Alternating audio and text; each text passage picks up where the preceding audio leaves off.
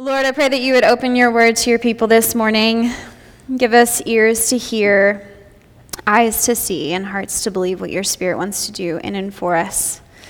As you lead us to do our part, the opening, the tending to which you have called us. Amen. So,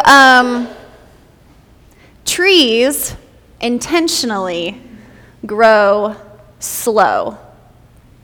In his book, The Hidden Life of Trees, Peter Wohlleben describes how a mother tree nurses her young saplings springing up from the seeds under her branches. Low on the forest floor, these sprigs of baby trees must grow slow.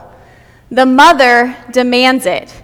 She only lets about 3% of the available sunlight through her canopy to get to her little baby trees.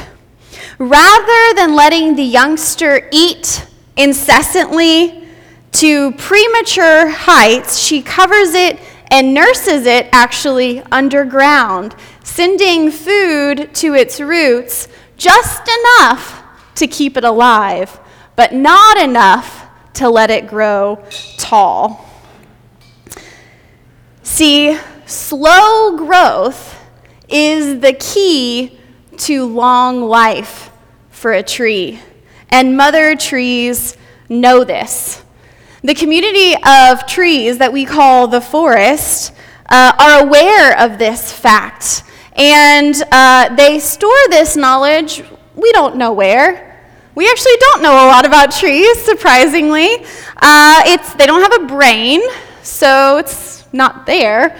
But we also know that they have other senses, that they can smell, that they can store information about time, that they can actually feel, and more human-like things that we don't often think of trees as having. So we don't know a lot about how this all works, but what we do know is that trees know that slow growth is essential for their youngsters to have a long and good life, and that mother trees support their young children by being very strict against rapid growth. In our society, sort of one of neo-capitalism, one that is focused on unrestricted growth, emphasizing technological advancement and how we can grow even faster, marked by multinational and even global corporations. In our society, one of late-stage capitalism, one that is increasingly unstable as the divide between income inequality expands, where there is a high level of debt and a focus on short-term profits over long-term sustainability. The wisdom of slow growth, the wisdom of the trees, seems to be for the birds. But I wonder if the same is true for the church. Because, of course, we think and we believe that growth matters, right? Our personal growth, our growth as a church, for society, growth matters. And even for trees, growth does matter. One of our 7 core values as a church is growth. But what does it mean to grow up in our faith? We believe that this gospel message is good news. It's good news for everyone. And here in this season of Epiphany that we are in, these seasons following Christmas, we celebrate the epiphany that the Magi had, that we actually believe that this good news is for everyone, not just the Jewish people, but it's for all nations, all kinds of people, all skin colors, all backgrounds, all abilities, all cultures. that this can actually be good news for all of us. That all of us can be made better and whole and well by this message. But it is a little audacious to claim that, isn't it? Our best missional tactics can sort of teeter on cultural appropriation, while our worst mirror the destructive effects of colonization. But because we believe that this is good news, we send missionaries to far-flung corners of the world where the church isn't yet present to start pioneering this work of getting this message to people all over the globe. And this practice of sending missionaries is actually how we get our passage this morning. Paul took 3 missionary journeys himself. And on the second, he visited this place called Corinth, and he established a work there.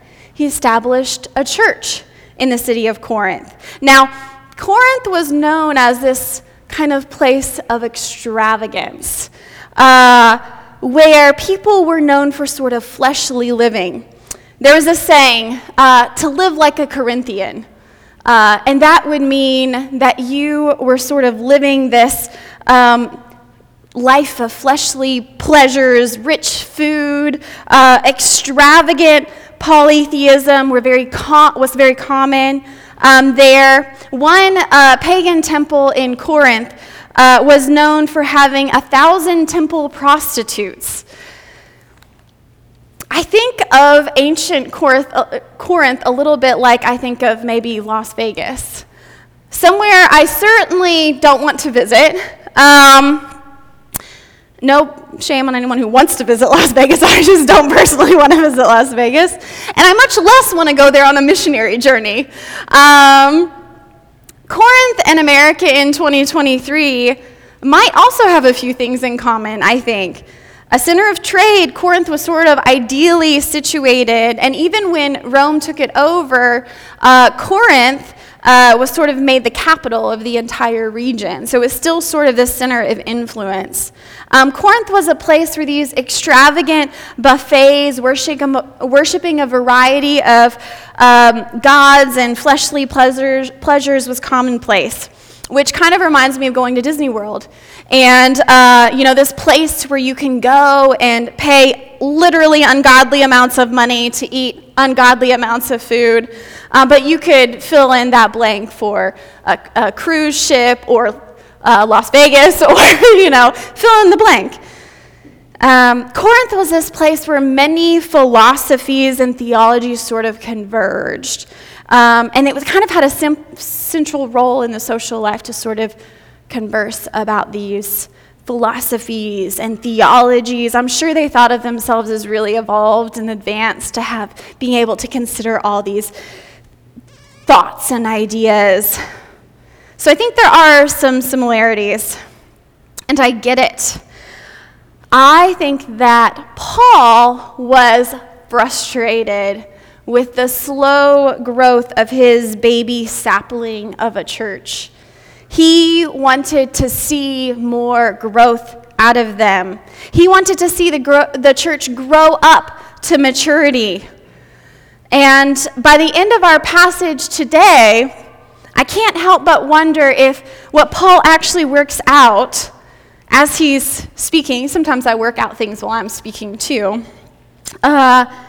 is that Paul is actually more frustrated maybe at God than at the church in Corinth. And I'll get there to why. But after Paul gives the church a good tongue lashing for not growing faster, he gets into a metaphor that I think is worth digging into a little bit more. He says, "For as long as there is jealousy and quarreling among you, are you not fleshly and behaving according to human inclinations? For when one says, 'I belong to Paul,' and another, 'I belong to Apollos,' are you not all too human? What then is Apollos? What is Paul? Servants through whom you came to believe, as the Lord assigned to each. I planted, Apollos watered, but God gave the growth. So neither the one who plants nor the one who waters is anything, but only God who gives the growth. For the one who plants and the one who waters have one purpose, and each will receive the wages according to their own labor. For we are God's co-workers working together. You are God's field, God's building. So yes, Paul is frustrated at the lack of growth and the presence of jealousy and quarreling. I put those chairs there to block the kids' view, but I clearly didn't block it enough. Apparently, jealousy and quarreling, the jealousy and quarreling Paul talks about has to do with which person is the leader. You know, whose message are we believing? Who are we the disciples of? Whose theology will win out? Which feels like a very Corinthian thing to debate. Some say Paul, others Apollos. Does Paul emphasize the same thing as Apollos in his teaching? I guess probably not, since they're debating it. We don't have records of the exact differences of the message Paul gave versus Apollos. And I read some commentaries to be sure that was true. That was true. I also typed the differences of Paul and Apollos' teaching in Corinth into ChatGPT just to confirm that, yes, we don't exactly know what the differences are. We basically have what is in this passage here. That there are some differences and that there's some quarreling and jealousy in there because of it. And I wonder if the similarities between us and Corinth aren't just cultural similarities, but I also wonder if in the church of Corinth and the church in America, we might also have some similarities about the kinds of quarreling and jealousy that can happen. One might say, I follow Charles Stanley. Another, I follow Andy Stanley. Another, I follow Rick Warren. Another, I follow Richard Rohr. And another, I follow Rob Bell. Rob Bell, the first one says, he's a heretic. No, he's not. He's just relevant, and you're scared. And your leaders are the ones who have problems. Haven't you been following all of those scandals? Of course, they're not perfect humans. Look at any leader in the Bible, and you will see that they all had flaws, but look at the fruit of his ministry. The fruit, you say, yes, there might be some growth, but it's shallow growth. And who cares what does it matter if there is some small growth somewhere if some people are extremely harmed and deeply harmed by these people? Shallow, we have seen supernatural healings. You are too occupied with politics. Politics? It's not the politics.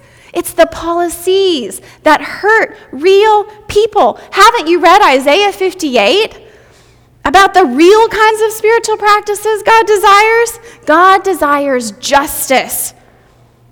How about 2 Chronicles 7:14, if my people who are called by my name will humble themselves, pray and seek my face and turn from their wicked ways, then I will hear from heaven and forgive their sin and heal their land. See, repentance must come first before social action. And so what could be wrong with a revival if people are repenting and being healed? Because that's the first step, after all. We'll see. We'll see if that revival actually brings about any real fruit of justice. We'll see what happens when it's over. Nah, there's no similarities. We don't know how to take sides and oppose one another as laborers in God's field, God's building. And the stunning thing in today's passage, the sort of like mic drop that Paul gets to, is that it's not the preacher, it's not the teacher, it's not the missionary, it's not the planter or the waterer or the architect or the structural engineer or the builder that actually give the growth. God gives the growth. God is the one who gives the growth. So if Paul is frustrated that there's not enough growth, why, you might ask, was there jealousy and quarreling in Corinth? Could it have been that God was actually at work and that the people there wanted to explain it or wanted to claim it, wanted to maybe get credit for their part or wanted to give credit to the right person for the growth, and that if the right person couldn't get credit, then they wanted to discredit the growth altogether? What a warning for us today. Our related Old Testament passage talked about the importance of following the law as they entered the promised land. The law, which is summed up with the 10 Commandments, or as Jesus summed up later, with the basic love God, love your neighbor. In this law, there is no place for jealousy and quarreling. Using God and the Bible to bash other people's relationship with God has no place in this land. Paul is frustrated, rightfully so, that he has preached a message of love and incarnation, and it has been used not in the spirit of love and incarnation, but to create more human division. Paul, therefore, uses this letter to humble himself, to try to show the way forward. And he does that by calling himself a field laborer, which for the agrarian society of Corinth was about the lowest position on the social totem pole.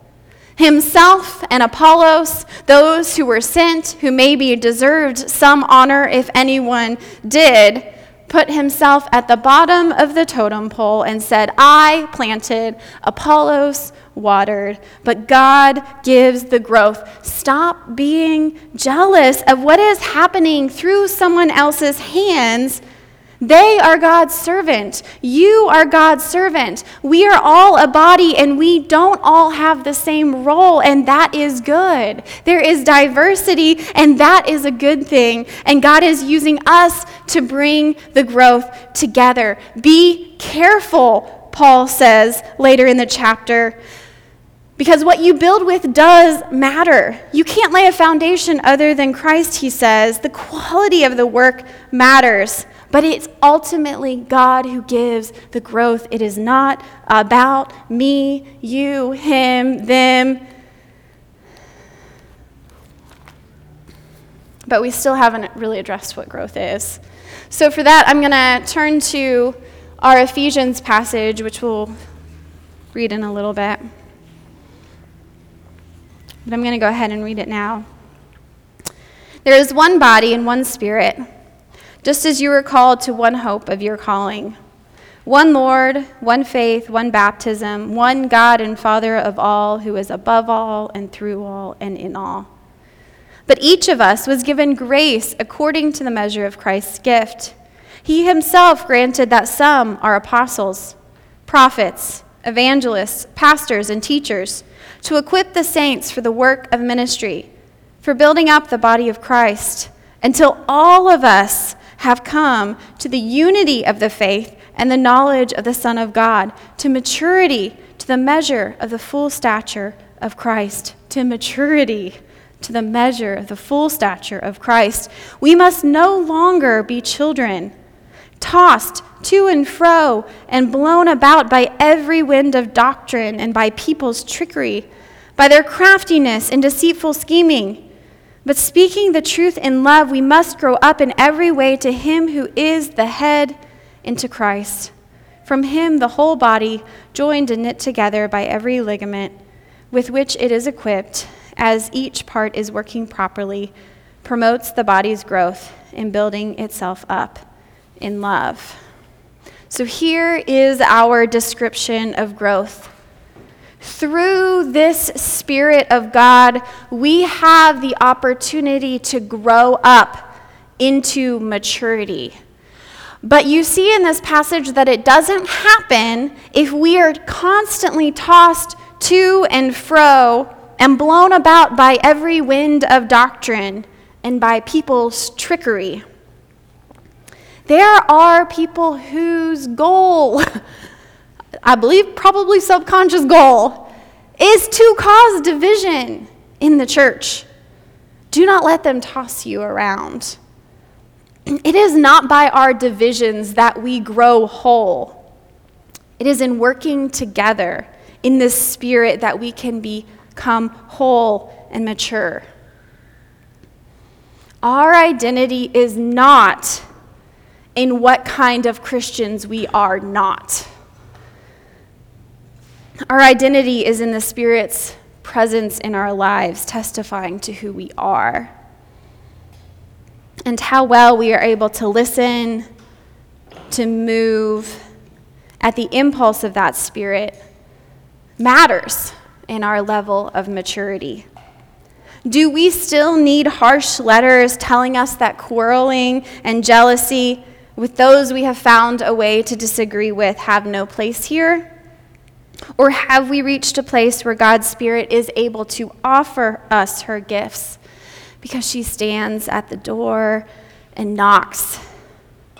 And if we are of the flesh, if we are fleshly, we are blown about by outward arguments and concerns, filled with anxiety of the many things that come up in the news and in our world. We feel guilty about our prayers. We struggle to provide for ourselves. We move on when things get hard. We avoid conflicts at all costs. We let others dictate our schedules. We eat to feel better. But to be of the flesh, to be fleshly, is what Paul accuses the Corinthians of. He doesn't want them to be immature and fleshly. But actually, our flesh is not the problem, right? Gnosticism was condemned as a heresy a long time ago. It is not that we take off the flesh, but rather, flesh is the only way that we can be filled with the Spirit of God.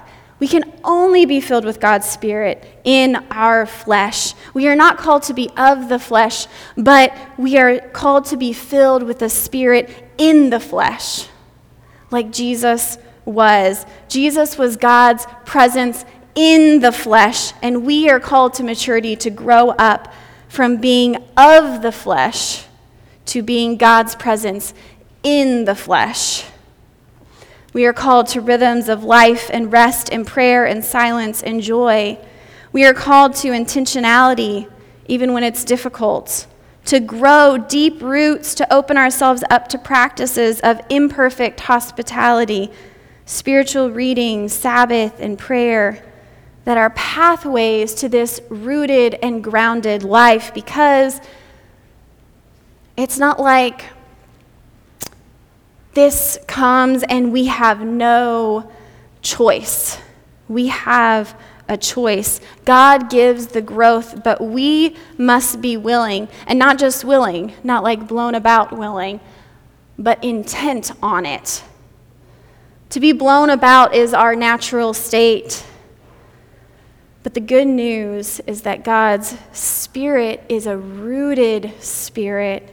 It is a grounded Spirit. It is a stable Spirit. And actually, maybe there is no hurry in this growth process. Maybe it takes as long as it takes. And maybe some of us are actually more impatient with our own growth than God is. Maybe giving up your will, giving up your life to God is consecrating your ideas of what growth looks like. Being open to God's presence might be being willing to be the little sapling at the roots of the mother tree that grows so slow. But maybe you don't feel those roots at all. Maybe you need the roots, the presence of God to stabilize you in the midst of a world of being blown about by this unruly wind, tossed to and fro. And we do believe that you can access in a moment that the roots of God's Spirit, that in a moment you can actually become a child of God, filled with God's Spirit, because God has given God's Spirit as a gift to everyone, to us all, to anyone who is willing to receive the Spirit. So no matter where you are, we're going to take just the next couple of minutes before the kids come in, and Hannah's going to come in a minute and lead us in one more song, which you're welcome to sing, but we're also just going to pray as a prayer. And we're just going to take a couple minutes to slow down and to take stock. Take stock if where you're at, if you need roots, if you need to surrender or want to surrender your growth to God's care. And maybe you can just take these next few minutes to pray. Prayer can take many postures, but sometimes the hard thing to do is to pray in a way that others can see that we are praying. To consecrate our lives, to give over all the big and small things that we hold on to. That's the invitation.